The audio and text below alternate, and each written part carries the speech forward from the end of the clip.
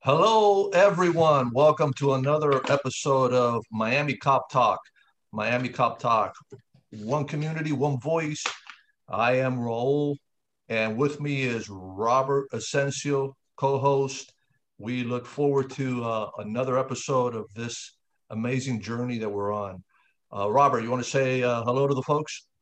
Yeah, I want to welcome everyone, and I am also excited here that we have a guest with us for part two. Raul, you can introduce her, but let's get on with the conversation, man. It's been a great journey, I must say. Last 2 weeks have been spectacular. We've had quite a few views. We're looking to grow this Miami Cop Talk forum community. So it's all yours, Raul. Absolutely. And during our last meeting with this person, she was briefing us from Tallahassee. She's our Capital Insider. She is very well known up in Tallahassee, and she basically keeps us abreast of what's going on in Tallahassee with our elected officials. We know that our elected officials at times seem to not be doing much for us here in Florida, but she keeps them in check, and she's gonna provide us with some insights on what's going on in Tallahassee with bills and laws and things that are trying to change our lives here in Florida. So, Dr. Nancy Lothar, could you go ahead and give us your briefing as the Capital Insider? Absolutely. Although I must say that I don't think anybody keeps the Florida legislature in check, least of all me. I try to monitor what they're going on. Let me give you an update first with respect to our topic of last week, which was House Bill 1. And that bill has now passed all committees and is ready for the House floor. That's the rather controversial Combating Public Disorder bill. The Senate companion bill, which is Senate Bill 484, has not even been scheduled for committee. So perhaps they're waiting for the bill to go through completely the House before they schedule it in the Senate, or perhaps this is a delaying tactic and they're hoping for negotiation power over the House on this, but we will see. Last time, just at the end of the conversation, I was broaching a subject that is near and dear to the hearts of many public employees, and that is a bill called retirement. Now, I know that many people are approaching a point where there may be some sort of a spring break, at least for the kids, but the idea of a longer retirement under the current circumstances, what that's going to look like. And there is a major change that would be brought about by Senate Bill 84 that is sponsored by Senator Rodriguez. That's Rodriguez with an S at the end. And that would change the current structure. So all new employees after July 1st would be required to join the investment plan. And simultaneously, any current employee currently in the investment plan would have one opportunity to switch to the pension plan. So the effect of this long term will be to gradually deplete the pension fund because new employees will not be contributing funds. And this particular plan, which to date has been fairly stable financially, may become further destabilized. And we are speaking of Nancy, we're speaking of the Florida retirement system, right? Yes, indeed. Okay. Yes, indeed. That public employees belong to. In fact, it's my understanding that Social Security is not collected because you are members of FRS. Am I correct? No, quite the opposite. On this, unlike the municipal pensions, I'm sorry, Raul, unlike the municipal pensions, the Social Security is collected. So it's for agencies, state, Okay. county, and I believe some municipal agencies, although I'm not sure how many municipal agencies participate in the Florida retirement system. Did I leave anything out, Raul? No, you're right. I know from a law enforcement standpoint, I know there are agencies like Sunny Owls, I believe Miami Gardens, West Miami. There are certain agencies that participate in the Florida retirement system. And then, City of Miami, Coral Gables, other municipal have their own municipal pension. So, yeah, but I personally, they took Social Security out of me when I was with FRS, and the fact that the pension may suffer from individuals going into the investment planning exclusively into the investment plan is something that should be concerning to retirees and individuals that are currently in the pension plan. Nancy, you there? Well, I remember you mentioning in private conversation that if one had a great financial advisor, one could certainly do well. Yes. And if the bill is allowing people to make a decision until 2022, I think that's going to be an amazing opportunity for individuals that are in the investment plan if afforded the opportunity to go back into the pension. So that's something to take into account if you're currently an FRS member, or if you're employed with someone that provides you FRS benefits. Yes. Actually, I think that the current law allows for an FRS. Once you are employed, you have X amount of days to opt out of the FRS, the Florida retirement system, into the investment plan. But once you're out of it, you do not have an option to opt back into the Florida retirement system. I believe that this new bill would basically not allow new members. It would essentially close out the Florida retirement system as we know it to new hires. Okay. And they would therefore go into the investment plan. Right. And I believe that there's a choice of investment plans. But anyway, for those, you are right though, Raul, for those people, those of us who are in members of the Florida retirement system, it is of concern because as we get older in our older years, we don't know what the financial impact will be to the Florida retirement system. One last thing. Right. Correct me if I'm wrong, Nancy. The premise or the justification for such bill to close out the Florida retirement system to new people or essentially privatize the pension plan into the stock market, if you will, is basically because is that 80 some odd % funded. And it's believed that the state would have to carry that additional 15, 20% as a financial burden.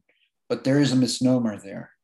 That's on the premise that if everyone retired from the Florida retirement system and the Florida retirement system had to pay out 100% of its members, only 80% of them would be able to be paid at maximum. So therefore the state would have to pick up the remainder.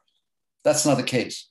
You don't have 100% of the employees or public sector workers who are in the retirement system retiring at the same time. So that's been a contention of argument for long periods of time.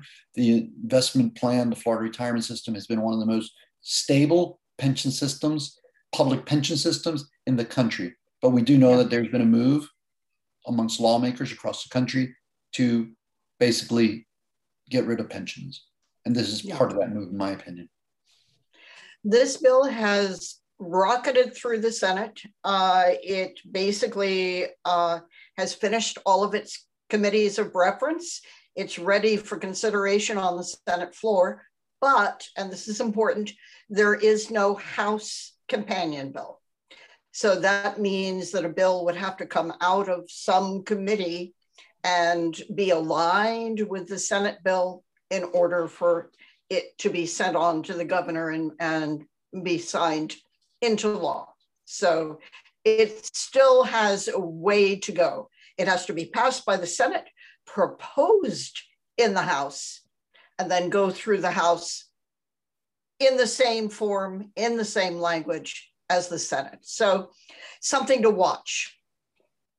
Definitely, especially when we know that leadership can basically incorporate this language into another existing bill or a leadership type bill what they used to call the trains. I think they changed the term, where they have a host of different issues, a mismatch of, they say, germane bills that are connected or relevant, but nevertheless, one can sometimes look at those and say, that's not quite germane. But nevertheless, the leadership has the option and the prerogative of picking this up in the House and running it through in any form, whether it's standalone bill or part of another bill. So it's certainly something to watch, especially the hundreds of thousands of public sector workers who are currently dependent on the Florida retirement system.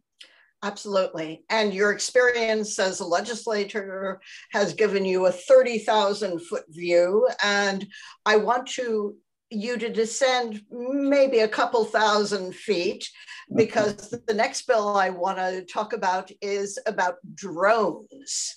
And that is Senate Bill 44, sponsored by Senator Wright, and also really ready for the Senate floor. It does have more or less a companion bill.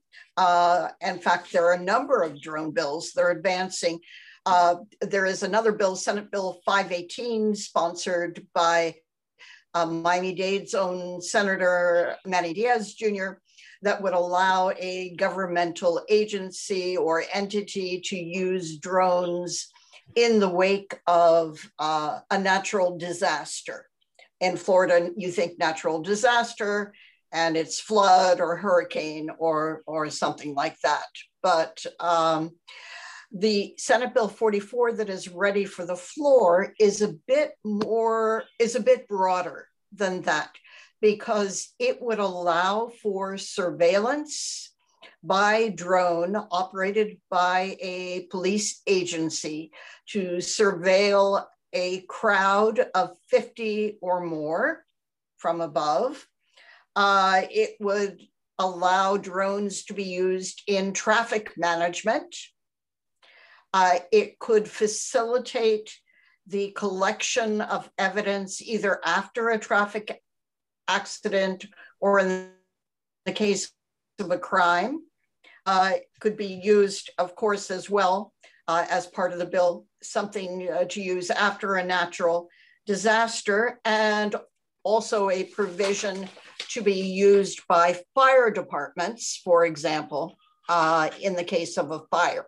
So those are some of the uses that would be possible for drones under this bill. So the House versions have not gone very far yet, just the Senate versions.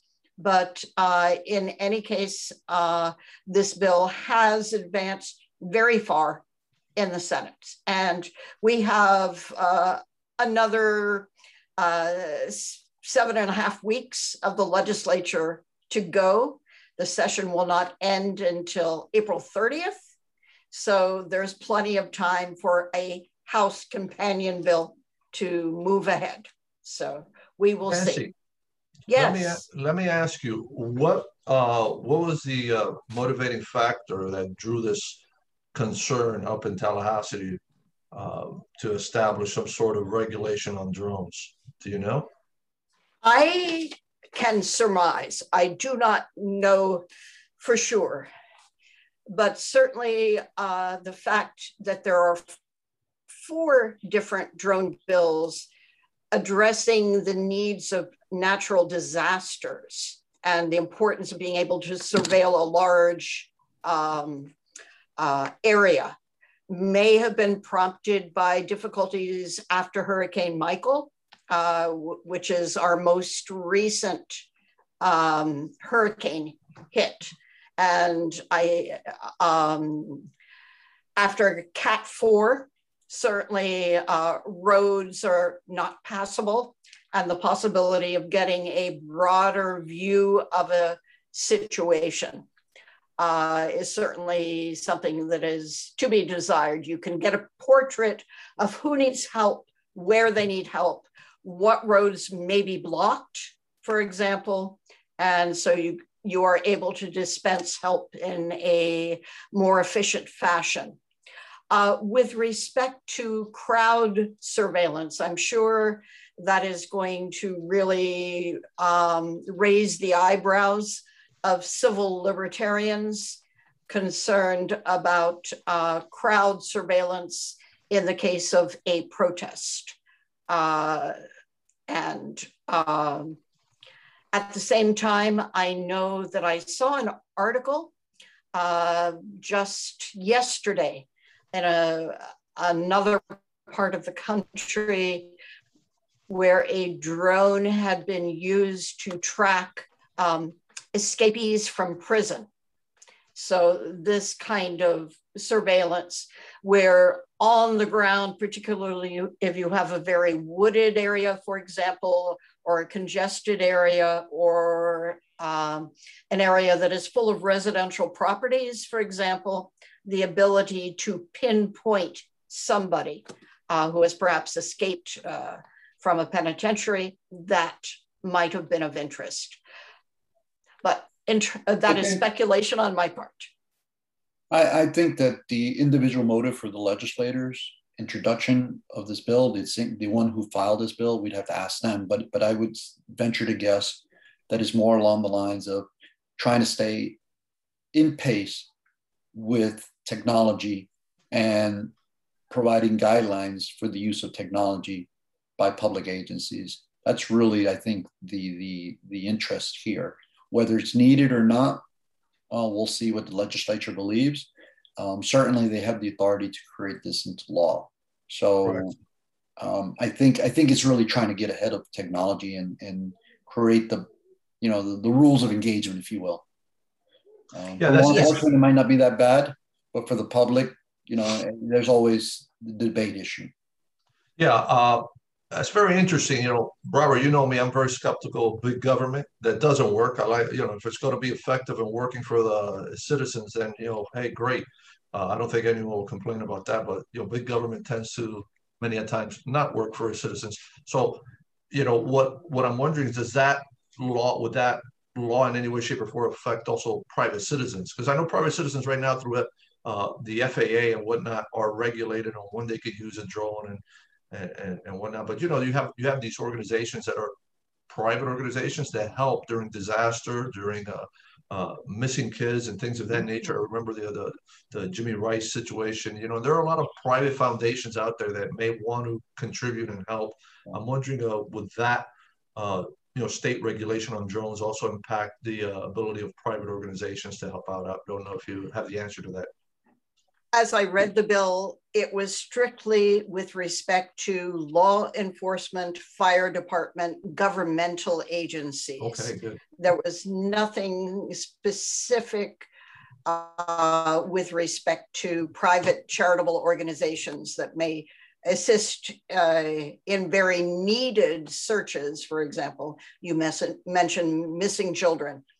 And of course, in the private sector, more and more, even in things such as farming, drones are being used to check on the dryness of soil or the condition of plants or the progression of disease.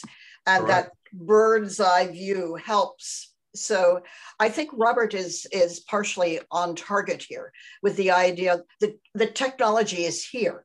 Oh, yeah, absolutely. How should it be used? Because there is a danger, as you were noting, of abuse. Correct. So if I can just jump in here real quick for those people that are just tuning in, this is Miami Cop Talk. Our hosts are Raul Correa and Robert Asensio. We're both retired law enforcement professionals. Combined, we have almost 60 years of law enforcement experience. We're public servants that extend well over 60 years. We have with us today our legislative insider for Miami Cop Talk, Dr. Nancy Lawther. Last week, she was in Tallahassee briefing us on the legislative bills that pertain to public safety. This week, she's provided part 2, and that's who we're speaking with right now. Nancy, what other bills are going through that deal with public safety? And it's very interesting, the conversation that we just had about privacy, because there is another bill that is under consideration. It only has a Senate version, not yet a House version. and that is Senate Bill 144. It seemed if someone is entering the lottery today, 4 is your number, because we discussed Bill 84 and then Bill 44, and now we're going to discuss Bill 144, and that is searches of cellular phones and other electronic devices. So this is, and you may be very, very familiar with these particular statutes, but under the statutes for search warrants, 933, 934, and so forth, there are very strict conditions under which evidence can be gathered without the participation of the person being targeted. So this as well would include devices such as a cell phone or any other device that might be able to pinpoint the location of someone. Do you have a device, for example, in your car that could pinpoint your location? Or even at home, if you've asked Alexa for anything recently, Alexa, play this, or Alexa, where's such and such a restaurant? Or Alexa, all the ordinary questions that we ask, not me, I don't have one, but this kind of device that responds to environmental cues and transmits information electronically and stores information in the cloud. This kind of device would be included in Senate Bill 144. And again, establishing certain parameters for the legal search of these particular devices. The senator who has proposed this is very sensitive to privacy rights. That's Senator Brandes. And for example, the question of license plate readers and red light cameras is something that he's proposed legislation on in the past. But here it is establishing the same kinds of conditions for searches of electronic devices as would be required for searches of a specific premise or something like that. So establishing rules and at the same time, establishing the rights to privacy, barring official documentation with, for example, a 48-hour window where you can surveil someone electronically without a warrant under emergency situations where you have every expectation that a search warrant will be granted. So this simply expands the scope while indicating that no one has the right to eavesdrop on a cellular conversation or other kind of electronic transmission without the permission of the owner of that device, and also that except in emergencies, you need a judge's okay in order to proceed to any kind of investigation of whatever evidence that might include.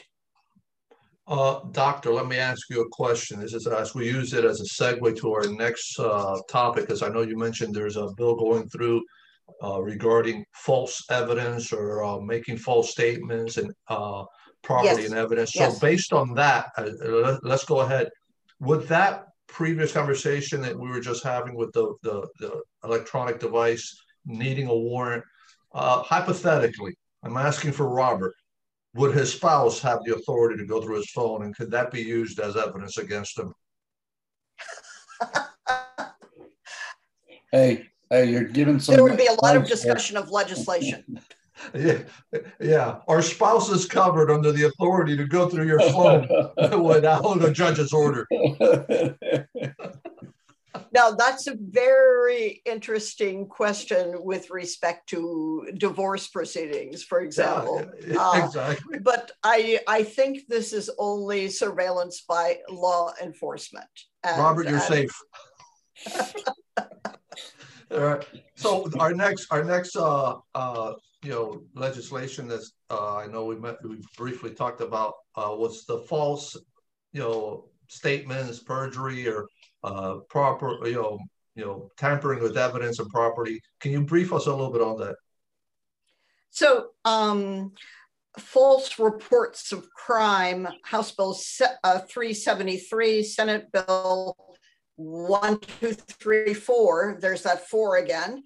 But basically, this caused a lot of discussion because it increases penalties for false reports of crime, but with certain levels. If, for example, you falsely report a crime and this causes expenditures on the part of police or fire or whatever of $1,000 or more, there is the proposal that this should be evaluated as a third-degree felony. If there is physical injury as a result of your false report, class 2 felony. And if it results in the death of someone, and I think there was a recent case, an officer was responding to a call that was actually a false report and ended up, unfortunately, passing away after a traffic accident. That would be something where if it resulted in the death of a person, it would be class 1 felony. So that is the intent of the bill. The heated discussion that arose is that the false report is not necessarily simply to a police agency, to 911, but for example, somebody falsely pulling a fire alarm, which creates an electronic connection. And a number of the senators involved in the discussion said, what about stupid middle schoolers? Middle schoolers who will, for kicks or to get their buddy in trouble, will pull down a fire alarm. And suddenly you've got fire response and you've got a kid age 13 or 14 who's got big trouble. Now, not to say that there should not be consequences for this. You get people concerned, frightened, and so forth, and you engage this municipal or county services. There's got to be a consequence. The question was, does somebody like a 13 or 14-year-old deserve this kind of treatment, this kind of mark on their record? So that was the gist. Nonetheless, the bill is proceeding. It's been through 1 out of 3 altogether. And the House bill has passed its second of 3 committees. So it's partway through the process. What the final discussion will be, if it makes it all the way through, in terms of dealing with stupidity as opposed to maliciousness or worse, because of course we had the case in Parkland where the student pulled the fire alarm, everybody came into the hallway, and then they were sitting ducks. So that's malicious. That's intentionally homicidal. But you know, Nancy, if I could jump in here, because absolutely here lies a dilemma that I have with the legislature. So they're proposing laws, right? And I suspect that for those of you that don't know, when a legislator introduces a bill, it goes to bill drafting this bank of attorneys that are the ones responsible for creating the bill. But often the legislators will argue. And in this particular case, with this example that you're bringing up, that there was much debate, the children with the fire alarm. And I say the children because even though, we do know that we have there's some kids who breach or expand beyond the norms of what a normal child and how the normal child should be treated over criminal behavior. The reality is that pulling a fire alarm is already a third-degree felony. Right. So that bill should have language excluding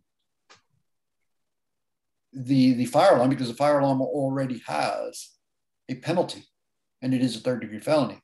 So that's why I have issues sometimes, a lot of times, with these bills that are duplicative if you're looking at it that way, or even ignorant when they're introduced. And I'm not calling anyone particular ignorant. I'm just calling them, they're not versed enough to look at other bills, and we have conflicting laws out there.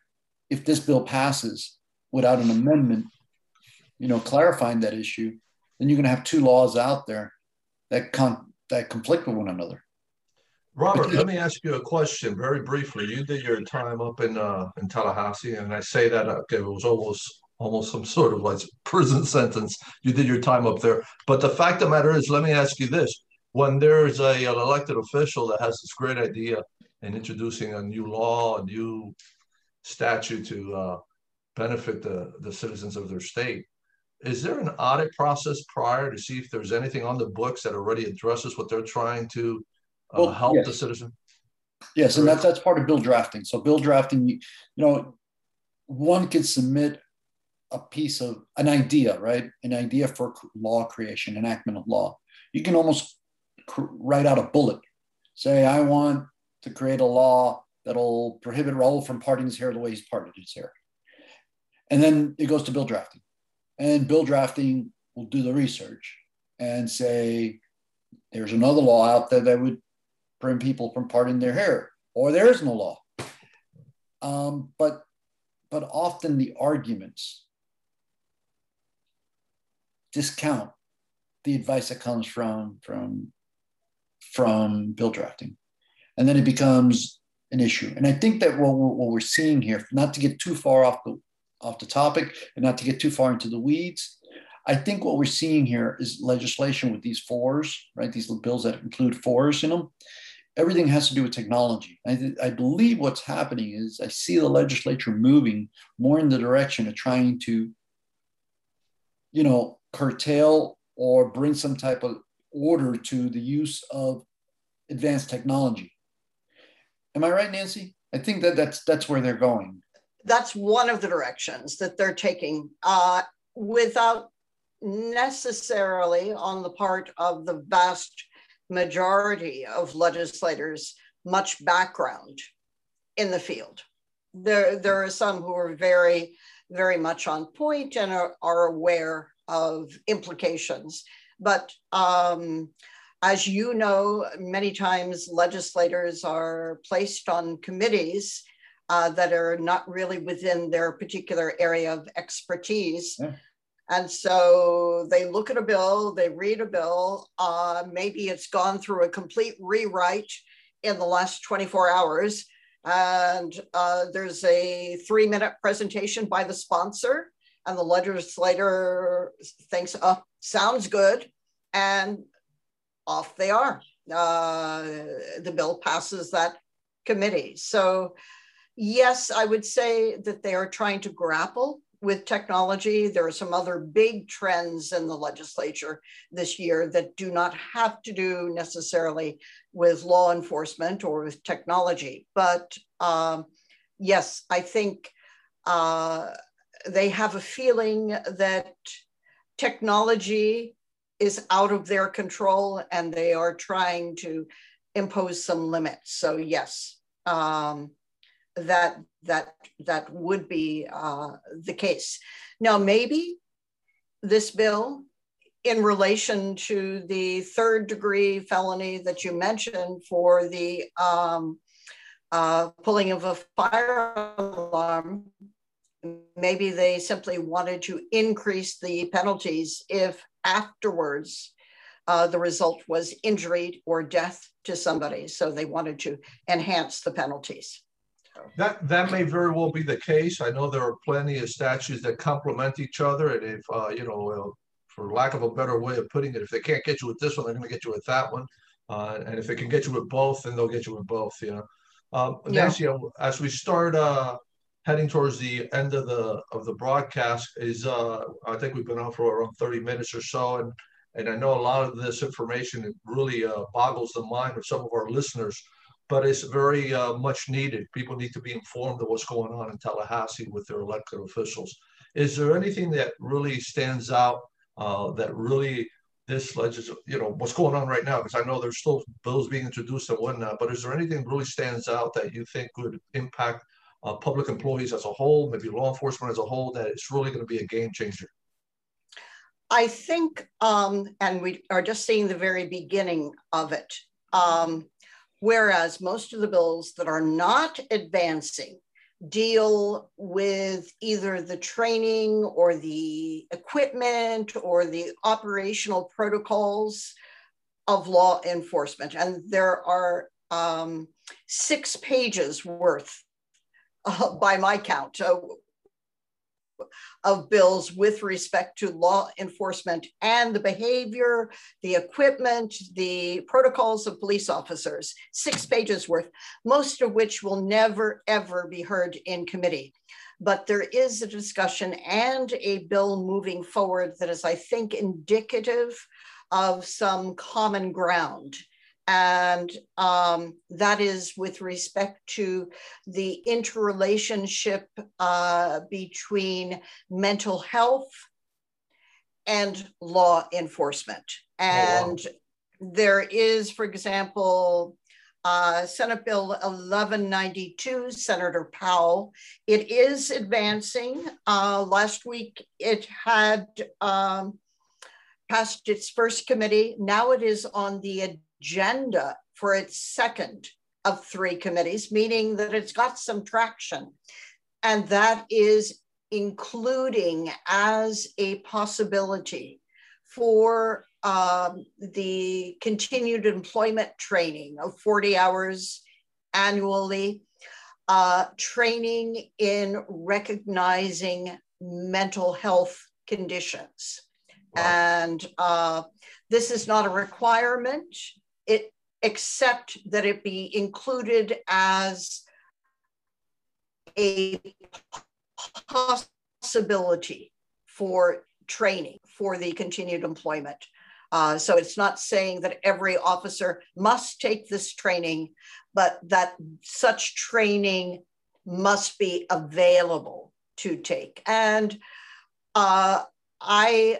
you can tell me, but I think law enforcement officers would welcome such training, because in service to the community, which lies at the heart of their mission, they want to be able to help those. And if someone is not able to respond in a normal fashion, how best to resolve a situation without danger to anyone. So this training might be of use. There's another bill which has not yet advanced and deals with mental health of those who serve as public servants and could benefit from peer counseling. We all know that there is a shortage of trained clinicians, that it is difficult to get appointments or timely appointments, and that nonetheless pressures are enormous, whether one is serving as a fire department officer or in law enforcement and so forth. Day-to-day pressures, instantaneous decisions that need to be made are extremely stressful. And so a possibility of establishing peer counselors while one is experiencing a shortage of professional counselors. Properly trained peer counselors can be of assistance. So that bill so far, and the session is still 7.5 weeks from ending, is still in the realm of being considered, or could be woven into another bill, which, as Robert knows, often happens. Yeah. All right, Nancy, as we get ready to conclude, I think that you just nailed our next conversation with you, and I think Robert can really contribute in a little briefing on how the legislature works, because sometimes it's confusing. He brought up bill drafting and so on and so forth. I think that's a topic for one of our next shows. Robert, you want to end us off on this episode? And Absolutely. So we're here talking to Dr. Nancy Lawther, our legislative insider. Last week she was in the Capitol. Today she's in Miami, but certainly over the next 7 weeks, she will be providing us a briefing on the bills that are moving forward. I totally agree with you, my co-host Raul Correa, that we need to give you, the viewer and the listener, a insider's view, if you will, of how the legislature works. I like to do and propose this and make this recommendation to both of you. How about we take a look at some of the bills that are either being proposed or what is being moved in the legislature, to take a look at the bills that can hurt law enforcement officers, or the delivery of meeting the mission of public safety. So we should be taking a look at bills that they will impact negatively law enforcement, especially the ones that need to be called out. I fear that, maybe unintentionally, because I agree with you, Raul, we need good, efficient, accountable, responsible government, not necessarily bigger government, but we need good, efficient, accountable, responsible government. And in doing that, sometimes good intentions turn out to be disastrous.